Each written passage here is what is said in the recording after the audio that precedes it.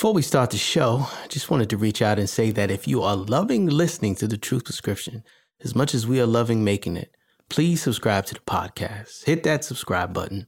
Rate and review us on iTunes, Stitcher, Google Play, and iHeartRadio, just to name a few. And come check us out at www.thetruthprescription.com to get more insights and info, because the truth will set you free if you let it. I also just wasn't ready for that advice. You know, there's times you get advice and it's like the best advice, but if you're not ready to receive it or hear it, it doesn't mean anything. And it may not at all be the best advice for you because you're just not ready for it. Gentlemen and ladies, brothers and sisters, people, whoever you are and wherever you are, welcome to the Truth Prescription Podcast. I'm your host, Dr. Sekou Gathers, and each week I interview successful people from around the world and discuss how accepting the truth can propel your career and help you live a life of gusto and purpose. No mantras, no gimmicks, just the truth. So close your eyes and open your ears, and let's get into this. Come on.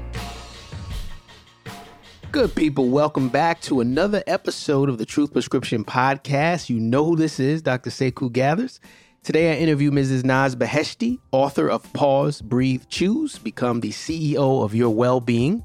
Now, her story is interesting. So in 1979, her and her family came to the U.S. on a vacation, and the Iranian conflict was going on at that time. And because essentially things became extremely unsafe, her and her family decided to just stay here. So she jokingly calls it the 40-year vacation. She went to college at USC and studied psychology. And then upon graduation, her very first job, she was the executive assistant for Mr. Steve Jobs. So we definitely talked about him and her interactions with him and what she learned from him. Obviously, we talked about her book and the importance of it and how really we can take back control of our life, you know, how to become the CEO of our own well-being. We jumped into sort of this concept called autopilot and how that really goes against us as humans and what tools and techniques that we can use to sort of go against it. If you wonder what autopilot is, got to listen to the interview.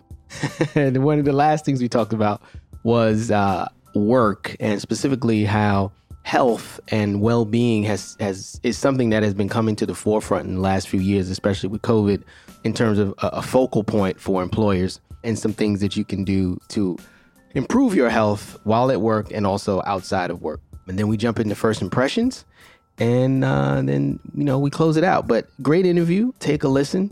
If you want to learn how to be the CEO of your own well-being, to control your own life, I think this is going to be a good one for you. Close your eyes and open your ears. Let's do it. Good people, welcome back to another episode of the Truth Prescription Podcast. I'm your humble host, Dr. Sekou Gathers. And today I am talking to Mrs. Naz Beheshti. Hey, Naz, how are you? I'm well, thank you. How are you? I'm doing fantastic. Did I butcher or say the last name correctly? No, you were great. Okay, great. Listen, having grown up with a unusual first name, I know how important that is. So listen, let's jump right into your truth prescription. You have a very interesting backstory. I've heard you describe it in terms of when you first got to this country, that you guys took a vacation that lasted 40 years coming from Iraq in 1979. But from that time until now and all the work you've done, the book that you've just published, Pause, Breathe, Choose, Be the CEO of Your Own Well-Being. Tell us if there's something in your life that you can identify that was maybe a truth, something that's true, that you were either ignoring or just weren't aware of, right? And once you accepted it, that it created a breakthrough for you in your life and in your career.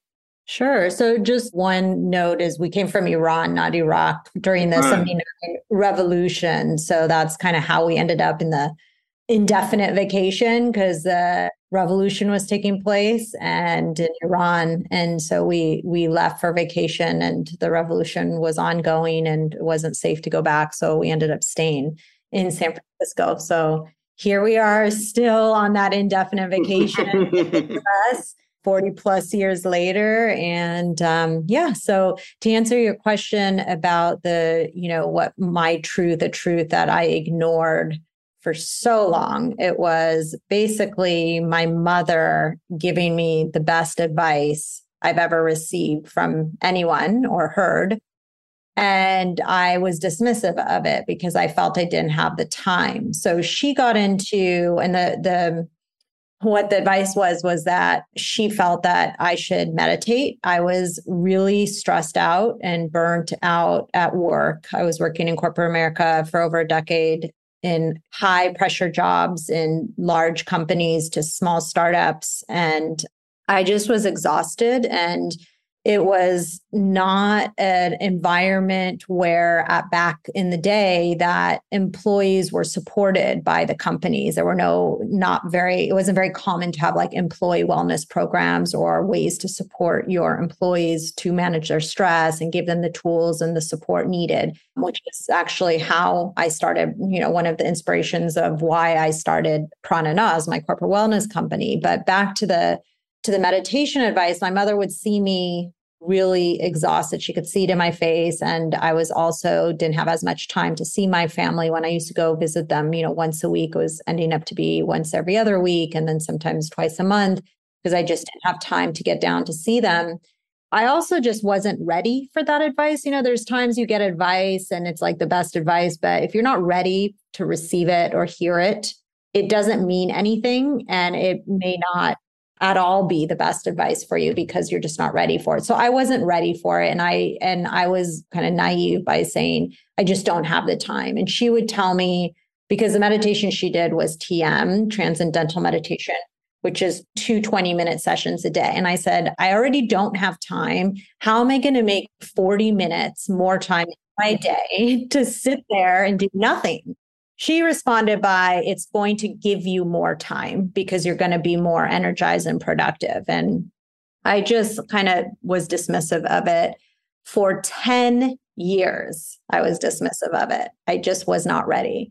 And then 10 years later, I found myself in Antarctica on a vacation. And just like, I remember just on this big expedition boat, looking up at the majestic mountaintops and looking at just how beautiful the scenery was, and just feeling so present and just in the moment and taking it all in.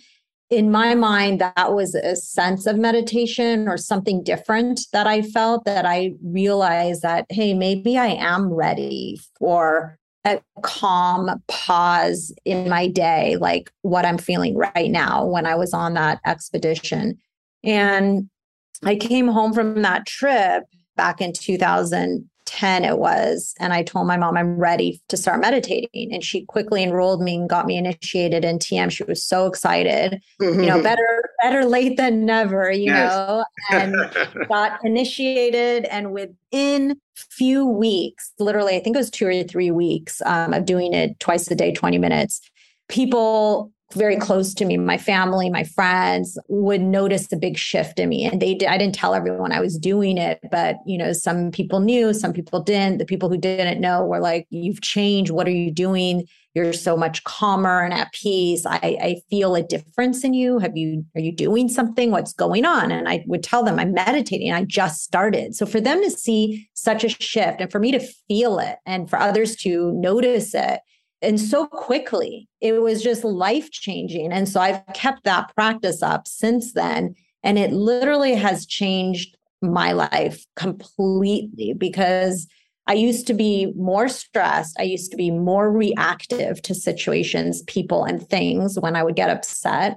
And now with my meditation practice, I'm still human. Sometimes I do, but not as bad as I would have if I didn't meditate. Or I use my own pause, breathe, choose method, which I take a pause and take conscious breaths, which is a really mini meditation. And then I'm better equipped to choose how I want to respond, not react, more wisely, and to choose to make better choices.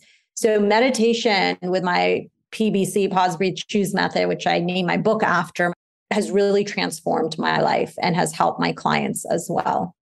There's a couple of things I want to say. A lot of people don't know that transcendental meditation was practiced, and it's probably still practiced heavily by Arnold Schwarzenegger and that, early in his career. And that sort of created a similar shift that you're describing for him. and helped him to become more successful after doing the bodybuilding, and obviously became the governor of California, et cetera. One thing I think is important too, and folks that listen to the show, and you probably also know this, I'm a mind body wellness coach.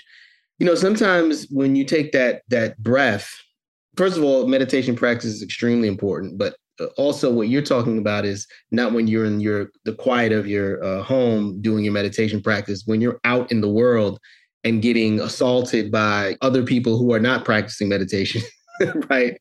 How do you react, or how do you act? And, with PBC, one thing I like is it's pause, breathe, choose. But sometimes the choice is actually to do nothing. Sometimes the choice is not to say or do something. And I think that is equally as important to, sometimes we have these impulses because we need to either lash out or lash back. The best thing is maybe just to wait or just turn around or just nod. You know what I mean? So that's super critical. I would find myself in heated debates or conversations, arguments before I started meditating. And of course, my natural reaction was to react and be explosive right at that time. After meditation, it was pause, breathe, actually walk away, because if I actually stayed, it was hard for me to respond right away, being so heated, and angry, because maybe I would still say something I would regret. Maybe I would raise my voice, but maybe I would, some words would come out that weren't, the best choice at the time because I was like emotionally charged. So walking away, or as you said, doing nothing in that moment is much better. Like you're not going to regret not doing anything or walking away over maybe saying something in the heat of the moment that you would look back on and regret. Yeah, it's so interesting how it's so easy, not easy, but it's so difficult to build something and so easy to destroy it, right? It may take 10 months to build a home, and then you can be destroyed in a fire in a few hours. And the same thing with relationships or with anything, you can spend so much time building something and then in the heat of a moment, just like destroy it. And so that's why your technique is so important for folks, because they really need to ponder, how is this really going to, like you said, make that choice? How's this really going to affect me long term? So let's talk about the book a little bit, Becoming the CEO of Your Wellbeing. What are you most proud of about this book? And how do you think folks can really achieve becoming the CEO of their own, well-being? Well, I'm most proud that I finally was able to put all my teachings of over a decade into a book, into my method, like put out my method for other people who are not necessarily, my clients, to also get a taste of what it would be like to work with me and or to actually implement themselves. Even if they don't work with me, at least they can start shifting their own lives and choosing to become empowered and become the CEO of your well-being. So it's really truly about taking empowered action. And what I'm proud about is that I've included over 80 proven tools and strategies within the book of how to take action. Like, a lot of books are great and they're inspiring and you walk away like, that was a good book, and maybe take one or two things that you learn out of it. But my book has so much packed in there. And at the end of each chapter, they're like in bullets. So it's not buried in there. It's easily accessible. Some people use it as even a workbook that they could go back and refer to it and take pieces. I mean, I don't ever encourage anyone to go implement all 80 at once. That's overwhelming. Right. And not sustainable, but just pick a couple. And then once you build on that, once you have created new habits for those, then start building upon those. Right. But I give many people options, right? And not every single one of those is going to work maybe for every single person, because we're all different. So what I like to do is give people options and have people experiment with different things, and what sticks for them, great. And then, they know then what works for them, and then they can pick other things, right, from the book. And so that's what I would say I'm most proud of, is to get it in the hands of more people, so more people can hopefully take empowered action, become the CEO of their well-being, and just have and be more conscious, live a more conscious, mindful life, and make better choices. And if we all do that, if everyone in the world did that, like you said, having those heated conversations or miscommunications or whatever the case, everyone would be responding more effectively, more, wisely, and relationships and health in general would be improved, enhanced, and just the world would be a better place if everybody was practicing healthy habits for themselves and each other. Yeah, it's a lot. We're talking earlier about conflict, or you just talked about, having heated discussions, and it's not the person's the true essence of the person themselves having an argument. It's their egos having an argument, right? It's like every argument is really about, I'm a victim of you because of this, and I'm going to prove it to you. And then the other person feels the same way. And so it's like, but to your point, if you take a breath or take a few breaths, or you have a meditation practice and you can like really look at the thing globally, I find a lot of times people can actually like take a little bit of responsibility. Like, you know what, you may have a point, but I also can see where I may have contributed to this, and let's work together to make a better solution. What we're saying for people that are listening is extremely high level, and it takes a very long time to practice and be able to actually do this. But it's something to think about. You read her book, you get into a meditation practice, it will definitely improve your life. Now, let's talk about corporate America a little bit, because I know your company, Prananaz, works with companies really around this idea of well-being. And to your point, you were in a situation once where you didn't have any place that you can go to or anyone you could talk to that would help you in your corporate job to practice well-being. So based on your work, what do you think is ailing corporate America currently, right? What dysfunction are you seeing at companies from the CEO suite down to, we'll say, just the salaried employee? Well, if you had asked me this question 10 years ago or more, like when I was first starting my company, it would be a completely different answer. Because back then it was that employee well-being programs were considered a luxury, not a necessity. And only some companies, the large companies that had the funds to just check mark the box to say, oh, we have an extra perk for employees, they were doing it, the bigger companies. Now, though, they've come a long way, and companies and savvy business leaders realize that employee well-being is no longer a luxury. It is a necessity, and it's also a way to attract and retain top talent. And so most companies, big, medium, and small, have something. Now, the problem with that is that not all corporate wellness programs are created equally, right? There's no like gold standard of how they should be implemented, run, what should be included. So like one company might be like, oh yeah, we have an employee wellness program. We have a yoga instructor come in once a week and there's a yoga class people could drop in. That's their employee wellness program. Or like we subsidize a gym membership. Like that's nice if people take advantage of it. But what I have found, and corporations are coming around now, but the biggest thing, and this is what my whole method and book and practice is based on, is that wellness is a holistic concept. It's looking at the person's whole being, not just like, to this day, I have to tell you, when I say I'm an executive wellness coach or corporate, I say the word corporate wellness or employee well-being, immediately people think either I'm a nutritionist or a fitness instructor. That's immediately, they just think of that. And I'm like, no, it's so much more. In fact, my bread and butter, my biggest like workshop and what I coach on is about stress management, about building resilience, about mindfulness. It's more about mental well-being. One of the silver linings of the pandemic has been that the companies have woken up to mental well-being. It's no longer only fitness or nutrition.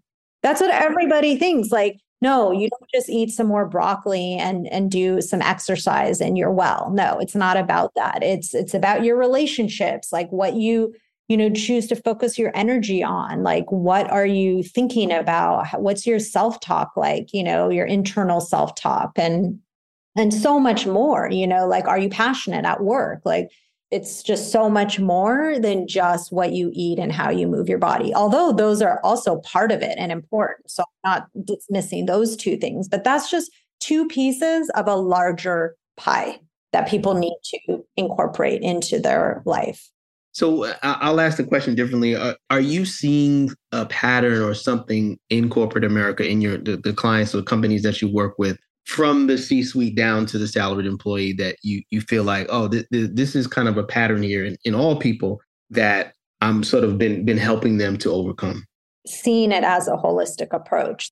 They need to include mental well-being, like coaching, therapists, high level. So I coach executives and leaders, and I, especially during the pandemic and how work and life boundaries and just, entities got blurred, I would coach them on asking them about how they're doing, not just at work, but just like, how are they, and just bringing the personal element and becoming more compassionate, as leaders, not just compartmentalizing. We're no longer able, and like with hybrid work and virtual work, exclusively virtual work, there's no more like compartmentalizing work and life. And people are still using the work-life balance term, whereas I like to say work-life engagement, to be engaged in both work and life, or work-life integration. How do we integrate them both and be in a healthy way, rather than balancing the two, because they're not two ends of a spectrum and they're not equally distributed, right, in terms of time. That's a pattern that I see, is that we need to consider the person as a whole, not just like, how are you doing at work? How could I support you at work? What's going on? What are some of your challenges? Because I always explain that if they're having challenges personally at home or whatever it may be, that's going to bleed into their work life. So if the managers, supervisors care about their performance and productivity and their business, they need to make sure that their employees are happy, healthy, and well in all areas of their life, because most people, men can do it better than women, generally speaking, but why should we compartmentalize? Like, we are whole beings. So if we're stressed at home, that's going to come to work. If we're stressed at work, that we're going to bring that to our relationship, and our spouse isn't going to be too happy with us if we're like more irritable or exhausted. Happy. You know what I mean? Right. Absolutely. It's all interconnected. Yeah, I get that. And it's an extremely important point you're making, that over the last few years that there needs to be a better integration of those two sides and a holistic view of the employee. I guess what I was asking is, are you seeing more depression? Are you seeing more anxiety? Are you seeing more, absolutely. Are you seeing more stress? Okay. More stress, more burnout, more anxiety. Absolutely. Absolutely. All of that. And that is why my focus is on stress management, because people need that most. So yes, absolutely. Sorry, I wasn't getting your. All good. All good. But out of that, we got a lot of good juice. So I want to ask you about this last question before we move to the last section. I think I got this from your Instagram, but it's a quote by Carl Jung, and I think it's important. And the quote is, "One does not become enlightened by imagining figures of light, but by making the darkness conscious." I want you to talk a little bit about that and what your thought process is there, and then I'll give my take on it. The way I look at it is that we all have our own shadows and darkness, and we can only see the light when we see the darkness. Those two things they go hand in hand. But if we are conscious of our darkness, then we don't need to label it or consider it as something that is a negative. Like, we can address it. We can be mindful of how we respond to it, how we behave, the actions that we take, all of that. So I think everything stems from mindfulness. Again, that's a big part of my work in life. And so if we are conscious of our darkness, then we have the power. It's like awareness. Being aware is the first step. Being aware of our darkness is then, something that we can either choose to accept if that's what we want to do, or improve upon or change. It's up to us. And with that darkness comes light, depending on, how you frame and view things.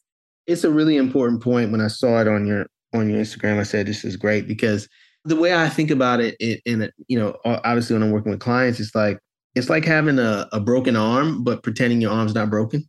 It's like, you're like, no, I don't feel this pain. I'm just going to focus on the clouds and the light and the stars and the bubble. And I think a lot of times when we first start doing personal development, it's great. We start meditating, we start feeling great things. And if you don't really be very almost technical with, you know what? I actually may have some anger issues, or I'm actually short with people, or I could communicate. If you're not really clear about those dark areas, then you could just become like almost like an enlightened angry person. You know what I mean? Like you're enlightened when you're enlightened, but anytime there's a trigger, then you turn into the Tasmanian devil. And I'm sure you see it in your work too. But for people that's listening, just know that in order to really, really do real work, you gotta really look at those areas in your life, because if you don't, they're gonna be there. And you can drive a Lamborghini; it's a beautiful car, but if you can't drive, then you're gonna wreck it. Or what I call if really they're blind spots, right? So Yes. even that Lamborghini, there's that blind spot. You don't see, that other car or your own darkness. That's called the blind spot, right? And then you're going to crash. Yeah, you're gonna crash. Basically, literally, figuratively, right? And I think it takes bravery. It takes, you had a great experience when you went to Iceland. Everybody has that moment in their life where they're like, you know what? If I'm honest, then there's some things I need to change. And it's at those moments that those inflection points that we can actually do something about it. But it always starts with being honest with ourselves and telling the truth, which is what this show is about. So, all right, let's jump into our last section here called First Impressions. I'm going to say a word or a phrase, and you're going to tell me what's the first thing that comes to your mind, okay? Okay. Number 1, meditation. Life-changing. Number 2, Steve Jobs. Amazing. Visionary. Number 3, fear. God, so many things are coming. The first is a limiting belief. Number 4, big pharma. Ooh. Good and bad, I'm going to just say. Because there are some good and there's a lot of bad as well. Yes. Number 5, health. The most is greatest wealth. Number 6, money. Comfort. Number 7, San Francisco. Well, it was my favorite city, and then that changed. So, second favorite city? No, it's lower on the list now. Maybe 4th or 5th. What's your favorite city? Well, in the U.S., New York, outside Paris. Paris, beautiful. And the last one, number 8, heart. Luca, my son. Luca. Okay. Beautiful. Well, that is all I have today, Naz. Thank you so much for joining us on TTP. Really appreciate your input. Yeah, thank you. It was fun to be here. Thanks for having me. Actually, tell the people how they can connect with you, find out more about your book and more about your corporate wellness programs. My book can be found on Amazon and all major retailers in all formats on Amazon. And then also you can find me on my website, nazbeheshti.com, as well as my corporate wellness company website, prananaz.com. I'm also on all social media as Naz Beheshti, and then Facebook, Naz Beheshti Speaker, but everything else is just Naz Beheshti. Naz Beheshti. Excellent. I didn't mention this during the interview, but I love the name Prana Naz. It's just something about it that's just it's electric. It's beautiful. Thank you so much. You're welcome. All right, good people. I'm going to sign off as I always do, that the truth will set you free if you let it.